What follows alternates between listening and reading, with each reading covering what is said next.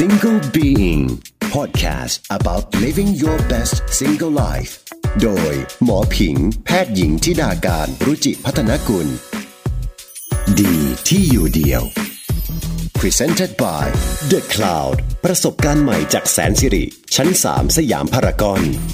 ปัญหาหนึ่งของคนโสดเนี่ยค่ะติดที่จะทานอาหารสำเร็จรูปหรือว่าทานอาหารนอกบ้านนะคะซึ่งก็มักจะมีปัญหาคือมีเกลือโซเดียมแล้วก็ไขมันสูงมีเส้นใยอาหารต่ำในร้านสะดวกซื้อเนี่ยก็มีตัวเลือกที่จะประกอบร่างเป็นอาหารที่ดีต่อสุขภาพได้นะคะถ้าชีวิตแต่งงานมันไม่ดีหรือว่าไม่ราบรื่นเนี่ยถ้าเทียบกับคนโสดมีความเสี่ยงต่อโรคหัวใจมากกว่าแล้วก็อายุไขเฉลี่ยสั้นกว่าอีกค่ะโสดก็ดีต่อสุขภาพถ้าเรารู้จักที่จะดูแลตัวเองถ้าเราเชื่อในคอนเซปต์ดีที่อยู่เดี่ยวค่ะ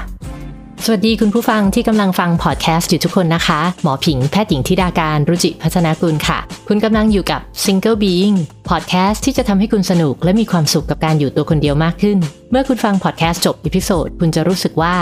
ดีที่อยู่เดี่ยวค่ะวันนี้เป็นอีพิโซดที่คุณผู้ฟัง Single Being สาย Healthy ทุกคนห้ามพลาดเลยนะคะเพราะว่าหมอจะมาคุยให้ฟังค่ะเกี่ยวกับเรื่องของความโสดกับสุขภาพถ้าเทียบกันโดยสถิติแล้วเนี่ยคนโสดเนี่ยจะมีความเสี่ยงเป็นโรคหลอดเลือดหัวใจมากกว่าคนแต่งงานประมาณ 5% นะคะในส่วนของอายุไขเฉลี่ยเนี่ยคนแต่งงานเนี่ยก็มีแนวโน้มจะมีอายุไขเฉลี่ยที่ยืนยาวกว่าคนโสดโดยเฉพาะในผู้ชายนะคะถ้าเทียบกันระหว่างผู้ชายแต่งงานกับผู้ชายโสดเนี่ยผู้ชายแต่งงานก็มักจะมีอายุไขเฉลี่ยที่ยืนยาวกว่าเขาก็คาดว่าเป็นผลจากหลายๆปัจจัยค่ะอันนึงก็คือเรื่องของ physical support นะคะก็คือการดูแลกันและกันทางร่างกายอย่างในผู้ชายเนี่ยจะเห็นชัดมากในงานวิจัยหนึ่งที่เขาพบว่าเมื่อผู้ชายต้องสูญเสียภรรยาไปเนี่ยจากอยู่คู่มาเป็นอยู่เดี่ยวเนี่ยก็มักจะปล่อยตัวแล้วก็กินอาหารที่แย่ลงรับประทานจังก์ฟู้ดมากขึ้นออกกำลังกายน้อยลงแล้วก็มีสุขภาพที่แย่ลงอย่างเห็นได้ชัดนะคะหรือในเรื่องของ emotional support เขาก็พบว่าคนที่แต่งงานเนี่ยก็จะมีคู่คิดนะคะมีคนช่วยคลายเหงาก็เลยมีความเสี่ยงต่อการเป็นโรคซึมเศร้าน้อยกว่าในส่วนของ intellectual support การแต่งงานเนี่ยก็จะทำให้มีคนที่คุยด้วยหรือว่าลดความเสี่ยงต่อโรคสมองเสื่อมแต่ไม่ใช่จะมีแต่ข้อดีการอยู่คนเดียวเนี่ยก็มีข้อดีเช่นกันนะคะพบว่าคนที่อยู่เดี่ยวเนี่ยมีแนวโน้มที่จะมีน้ำหนักตัวน้อยกว่าแล้วก็มีหลายงานวิจัยที่พบว่าคนที่แต่งงานแล้วเนี่ยมักจะน้ำหนักตัวมากกว่าคนโสดโดยเฉพาะในผู้ชายพบว่าผู้ชายที่แต่งงานแล้วจะมีแนวโน้มน้ำหนักตัวมากกว่าผู้ชายโสดถึง 25% ค่ะคุณผู้ฟังลองมองไปรอบๆตัวดูนะคะดูเพื่อนผู้ชายที่ก่อนแต่งงานแล้วก็ดูตอนที่เขาหลังแต่งงานก็อาจจะเห็นตัวอย่างรอบๆตัวได้ค่ะพอเราเอางานวิจัยมาคุยกันเราก็อาจจะเห็นว่าเอ๊ะทำไมฟังแล้วเหมือนกับแต่งงานแล้วมันดีกับสุขภาพมากกว่าคนโสดที่กำลังฟังอยู่ก็อย่าเพิ่งรู้สึกท้อแท้นะคะทั้งหมดเนี้ยมันเป็นแค่สถิติจากข้อมูลในงานวิจัยในอดีตซึ่งมันเป็นเรื่องของคนอื่นไม่ใช่ของเราส่วนตัวหมอเองเนี่ยเชื่อว่าโสดก็ดีต่อสุขภาพถ้าเรารู้จักที่จะดูแลตัวเองถ้าเราเชื่อในคอนเซปต์ดีที่อยู่เดี่ยวค่ะเริ่มกันที่เรื่องของอาหารก่อนนะคะจริงๆแล้วการจะทานอาหารเพื่อให้เราโสดแล้วยังเนี่ยอยากให้คุณผู้ฟังลองจินตนาการจานอาหารขึ้นมาจานนึงเราเรียกว่าจานเฮลตี้ของคนโสดแล้วกันนะคะในอาหาร1มื้อในจานเนี้ยพื้นที่ครึ่งนึงของจานเนี่ยควรจะเป็นพื้นที่ของผักและครบผลไม้ที่หลากสีพยายามทานให้หลากหลายเพราะว่าผักผลไม้แต่ละสีเนี่ยก็จะมีสารต้านอนุมูลอิสระที่ต่างกันไปส่วนอีกครึ่งของจานเนี่ยให้แบ่งออกมาเป็น2ใน3ของครึ่งเนาะควรจะเป็นพื้นที่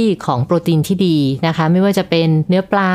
ไข่ขาวเนื้อไก่ไม่ติดหนังส่วนที่เหลือก็คือเป็นพื้นที่ของแป้งเชิงซ้อนเช่นพวกข้าวกล้องขนมปังโฮลวีตส่วนน้ำก็คือน้ำเปล่าคือในแต่ละมื้อเนี่ยถ้าเราประกอบร่างอาหารด้วยสัดส่วนประมาณเนี้ยมันก็จะเป็นมื้อสุขภาพได้ทีเนี้ยปัญหาหนึ่งของคนโสดเนี่ยค่ะติดที่จะทานอาหารสำเร็จรูปหรือว่าทานอาหารนอกบ้านนะคะซึ่งก็มักจะมีปัญหาคือมีเกลือโซเดียมแล้วก็ไขมันสูงมีเส้นใยอาหารต่ำเพราะว่าคนโสดเนี่ยก็อาจจะรู้สึกว่าการทำอาหารทานคนเดียวเนี่ยยุ่งยากเสียเวลาแล้วก็ขี้เกียจล้างจานทีนี้จริงๆหมอก็ขออนุญาตแชร์นะคะมันมีไอเดียเมนูง่ายๆสำหรับคนอยู่ตัวคนเดียวเนี่ยหลายอย่างมื้อเช้าเนี่ยสำหรับคนทำอาหารไม่เป็นเลยง่ายสุดก็คือเป็นพวกโอเวอร์ไนท์โอ๊ตแค่ซื้อข้าวโอ๊ตสำเร็จรูปอะค่ะแล้วก็เอามาประกอบร่างจะประกอบกับนมถั่วเหลืองจืดนมอัลมอนด์หรือโยเกิร์ตก็ได้อะนะคะใส่ผลไม้ใส่ถั่วที่ชอบเข้าไปใส่ในขวดโหลแล้วก็แช่ตู้เย็นแค่นี้ค่ะตอนเช้าก็สามารถเอามาทานได้แล้วบางทีเราสามารถทำในวันอาทิตย์2-3 ขวดโหลแล้วก็วันธรรมดาจันทร์อังคารพุธก็เอามาทานเป็นมื้อเช้าได้เลยซึ่งสูตรของ Overnight Oats เนี่ยมีมากมายในอินเทอร์เน็ตเนี่ยแค่ลอง Google คำว่า Overnight Oats นะคะก็จะเจอสูตรต่างๆที่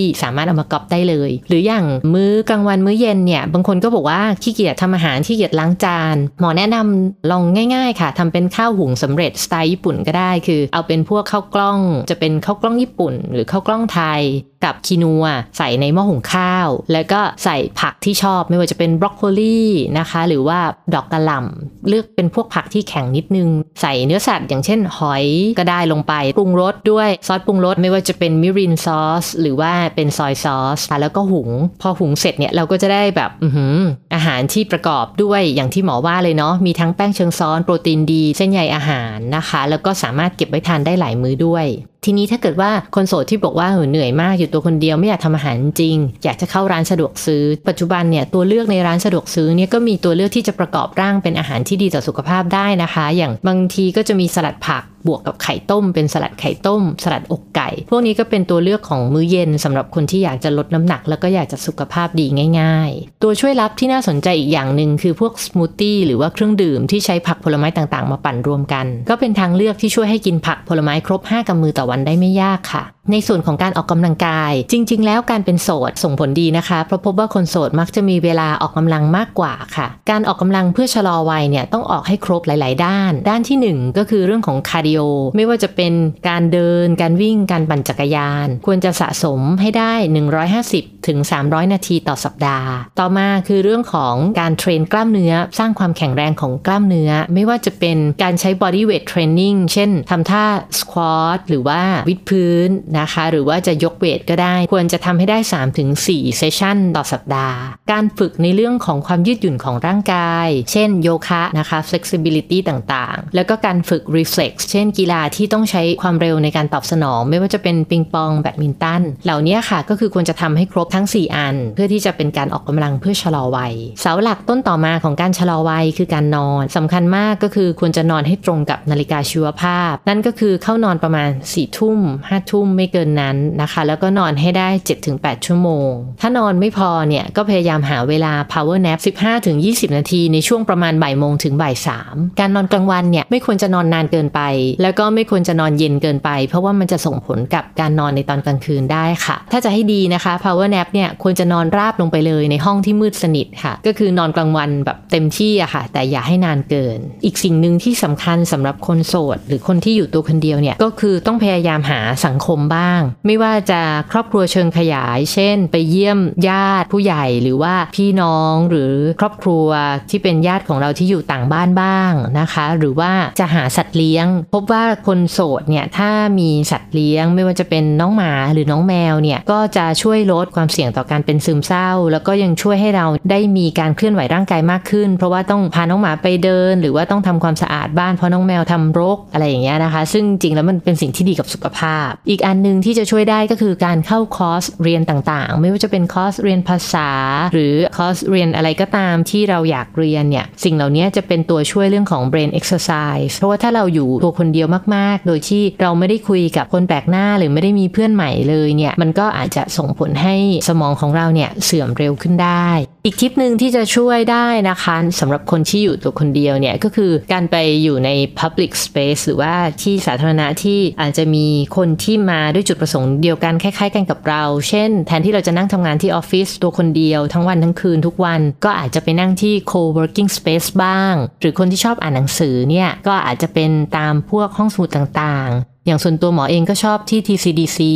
นะคะแล้วก็มีอีกที่นึงที่ไปมาแล้วก็ประทับใจนั่นก็คือที่ The Cloud ที่ชั้น3สยามพารากอนสำหรับตัว The Cloud เนี่ยจริงๆแล้วหมอเองอาจจะเล่าคอนเซปต์ได้ไม่ดีพอดีหมอมีพี่ที่เป็น Chief Creative Officer ของแสนสิริแล้วก็เป็นคนที่คิดคอนเซปต์ The Cloud คือพี่อู้พหลโยธินเราให้คุณอู้เนี่ยมาเล่าให้เราฟังดีกว่าว่า The Cloud คืออะไรคะสวัสดีครับผมอู้พหลโยธินนะครับ Chief Creative Officer ของบริษัทแสนสิริมหาชน The Cloud ที่สยามพารากอนเป็นพื้นที่ที่แสนสิริร่วมจับมือกับ The Coffee Club นะครับที่จะมามอบประสบการณ์ใหม่ๆให้กับคนที่รักสุขภาพนะครับในคอนเซปต์ Healthy Leisure Space แสนสิริแน่นอนอยู่แล้วเราก็ดูแลเรื่อง Healthy Lifestyle ในทางอสังหาของเราแสนสิริตั้งใจทำอันนี้เพื่อให้เปิดกว้างให้ทุกคนเข้ามาไม่ใช่เฉพาะลูกบ้านของเราอย่างเดียวนะครับไม่ว่าจะเป็นใครก็ตามสามารถเข้ามาใช้บริการได้อาศัยว่าเรารักการใช้ชีวิตในแบบ Healthy ด้วยกันทุกคน The Cloud นี่เราก็จะตกแต่งในแนวสบายๆนะครับเน้นสีธรรมชาติพื้นที่เขียวต้นไม้อะไรที่นำความเป็นธรรมชาตินะครับจะไม่เน้นสีสันฉูดฉาดเพราะเราอยากจะให้เป็นที่ที่ได้มารีแลกซ์กันจริงๆกลิ่นที่ได้เข้ามาสัมผัสหอมสดชื่นก็เป็นกลิ่นซิกเนเจอร์ของแสนสิริที่เราทำไว้สำหรับที่ The Cloud พอได้กลิ่นนี้ได้รู้สึกผ่อนคลายได้ทันทีครับเมนูที่เราได้คัดสรรมาก็เป็น feel good เมนูเป็นเมนูพิเศษที่ไม่ว่าจะเป็น vegetarian vegan หรืออาหารปกติก็ตามเนี่ยเราจะเน้นที่แบบว่าไขมันต่ำลดน้ำตาลเป็นอะไรที่ healthy ทานแล้วรู้สึก feel good จริงๆดีต่อสุขภาพนะครับนอกจากนั้นแล้วเรายังมอบความสะดวกสบายคือพื้นที่ที่กว้างใหญ่สามารถเข้ามาพบปะสังสรรค์ได้เข้ามาทำงานได้มีปลั๊กเสียบไฟชาร์จโทรศัพท์อะไรได้คือเราเปิดต้อนรับทุกคนให้เข้ามาสัมผัสประสบการณ์รูปแบบใหม่นี้นะครับและยังคงมอบสิทธิพิเศษให้ลูกบ้านแสนสิริโดยเฉพาะด้วยครับใครมีเวลาว่างก็เชิญมาแวะชมกันนะครับที่ชั้น3สยามพารากอนนะครับค่ะก็ต้องขอบคุณคุณอู้พหลโยธินมากเลยนะคะสำหรับความรู้ที่มาแชร์กับพวกเราในวันนี้ทีนี้เรากลับมาที่เรื่องของความโสดไม่โสดจริงๆแล้วเนี่ยสำหรับฝั่งคนโสดฝั่ง single being เนี่ยหมอมีอีกงานวิจัยนึงค่ะที่น่าสนใจมากเขาพบว่าคนที่แต่งงานแล้วเนี่ยถ้าชีวิตแต่งงานมันไม่ดีหรือว่าไม่ราบรื่นเนี่ยถ้าเทียบกับคนโสดมีความเสี่ยงต่อโรคหัวใจมากกว่าแล้วก็อายุไขเฉลี่ยสั้นกว่าอีกค่ะเพราะฉะนั้นเนี่ยถ้าเกิดว่าเราไม่เจอใครที่มันใช่จริงๆเนี่ยการอยู่โสดก็ใช่ว่าจะเสียหายกับสุขภาพถ้าเรารู้จักที่จะดูแลตัวเองสุดท้ายแล้วนะคะมันอยู่ที่ว่าเรามีความสุขในจุดไหนมากกว่าจะโสดหรือจะอยู่เดี่ยวหมอเชื่อว่าเราก็มีความสุขได้ทั้งนั้นและนี่คือเรื่องราวที่ว่าด้วยเรื่องโสดแล้วยังที่หมอหยิบมาแบ่งปันให้คุณผู้ฟังได้ฟังกันใน EP นี้ค่ะถ้าฟังแล้วชอบก็อย่าลืมนะคะช่วยกันกดไลค์กดแชร์กด subscribe กด follow Single Being ในช่องทางต่างๆที่คุณฟังพอดแคสต์ด้วยค่ะหรือถ้าอยากให้หมอหยิบเรื่องอะไรมาคุยกันในพอดแคสต์ก็ส่งมาบอกได้เลยนะคะที่ Twitter ธิดาการ THIDAKARN ฝากติด hashtag Single Being ด้วยนะคะแล้วพบกันใหม่ค่ะใน Single Being สวัสดีค่ะ Single Being Podcast about living your best single life โดยหมอผิงแพทย์หญิงธิดาการรุจิพัฒนกุลดีที่อยู่เดียว Presented by The Cloud ประสบการณ์ใหม่จากแสนสิริกับคอนเซปต์ A Healthy Leisure Space ชั้น3สยามพารากอน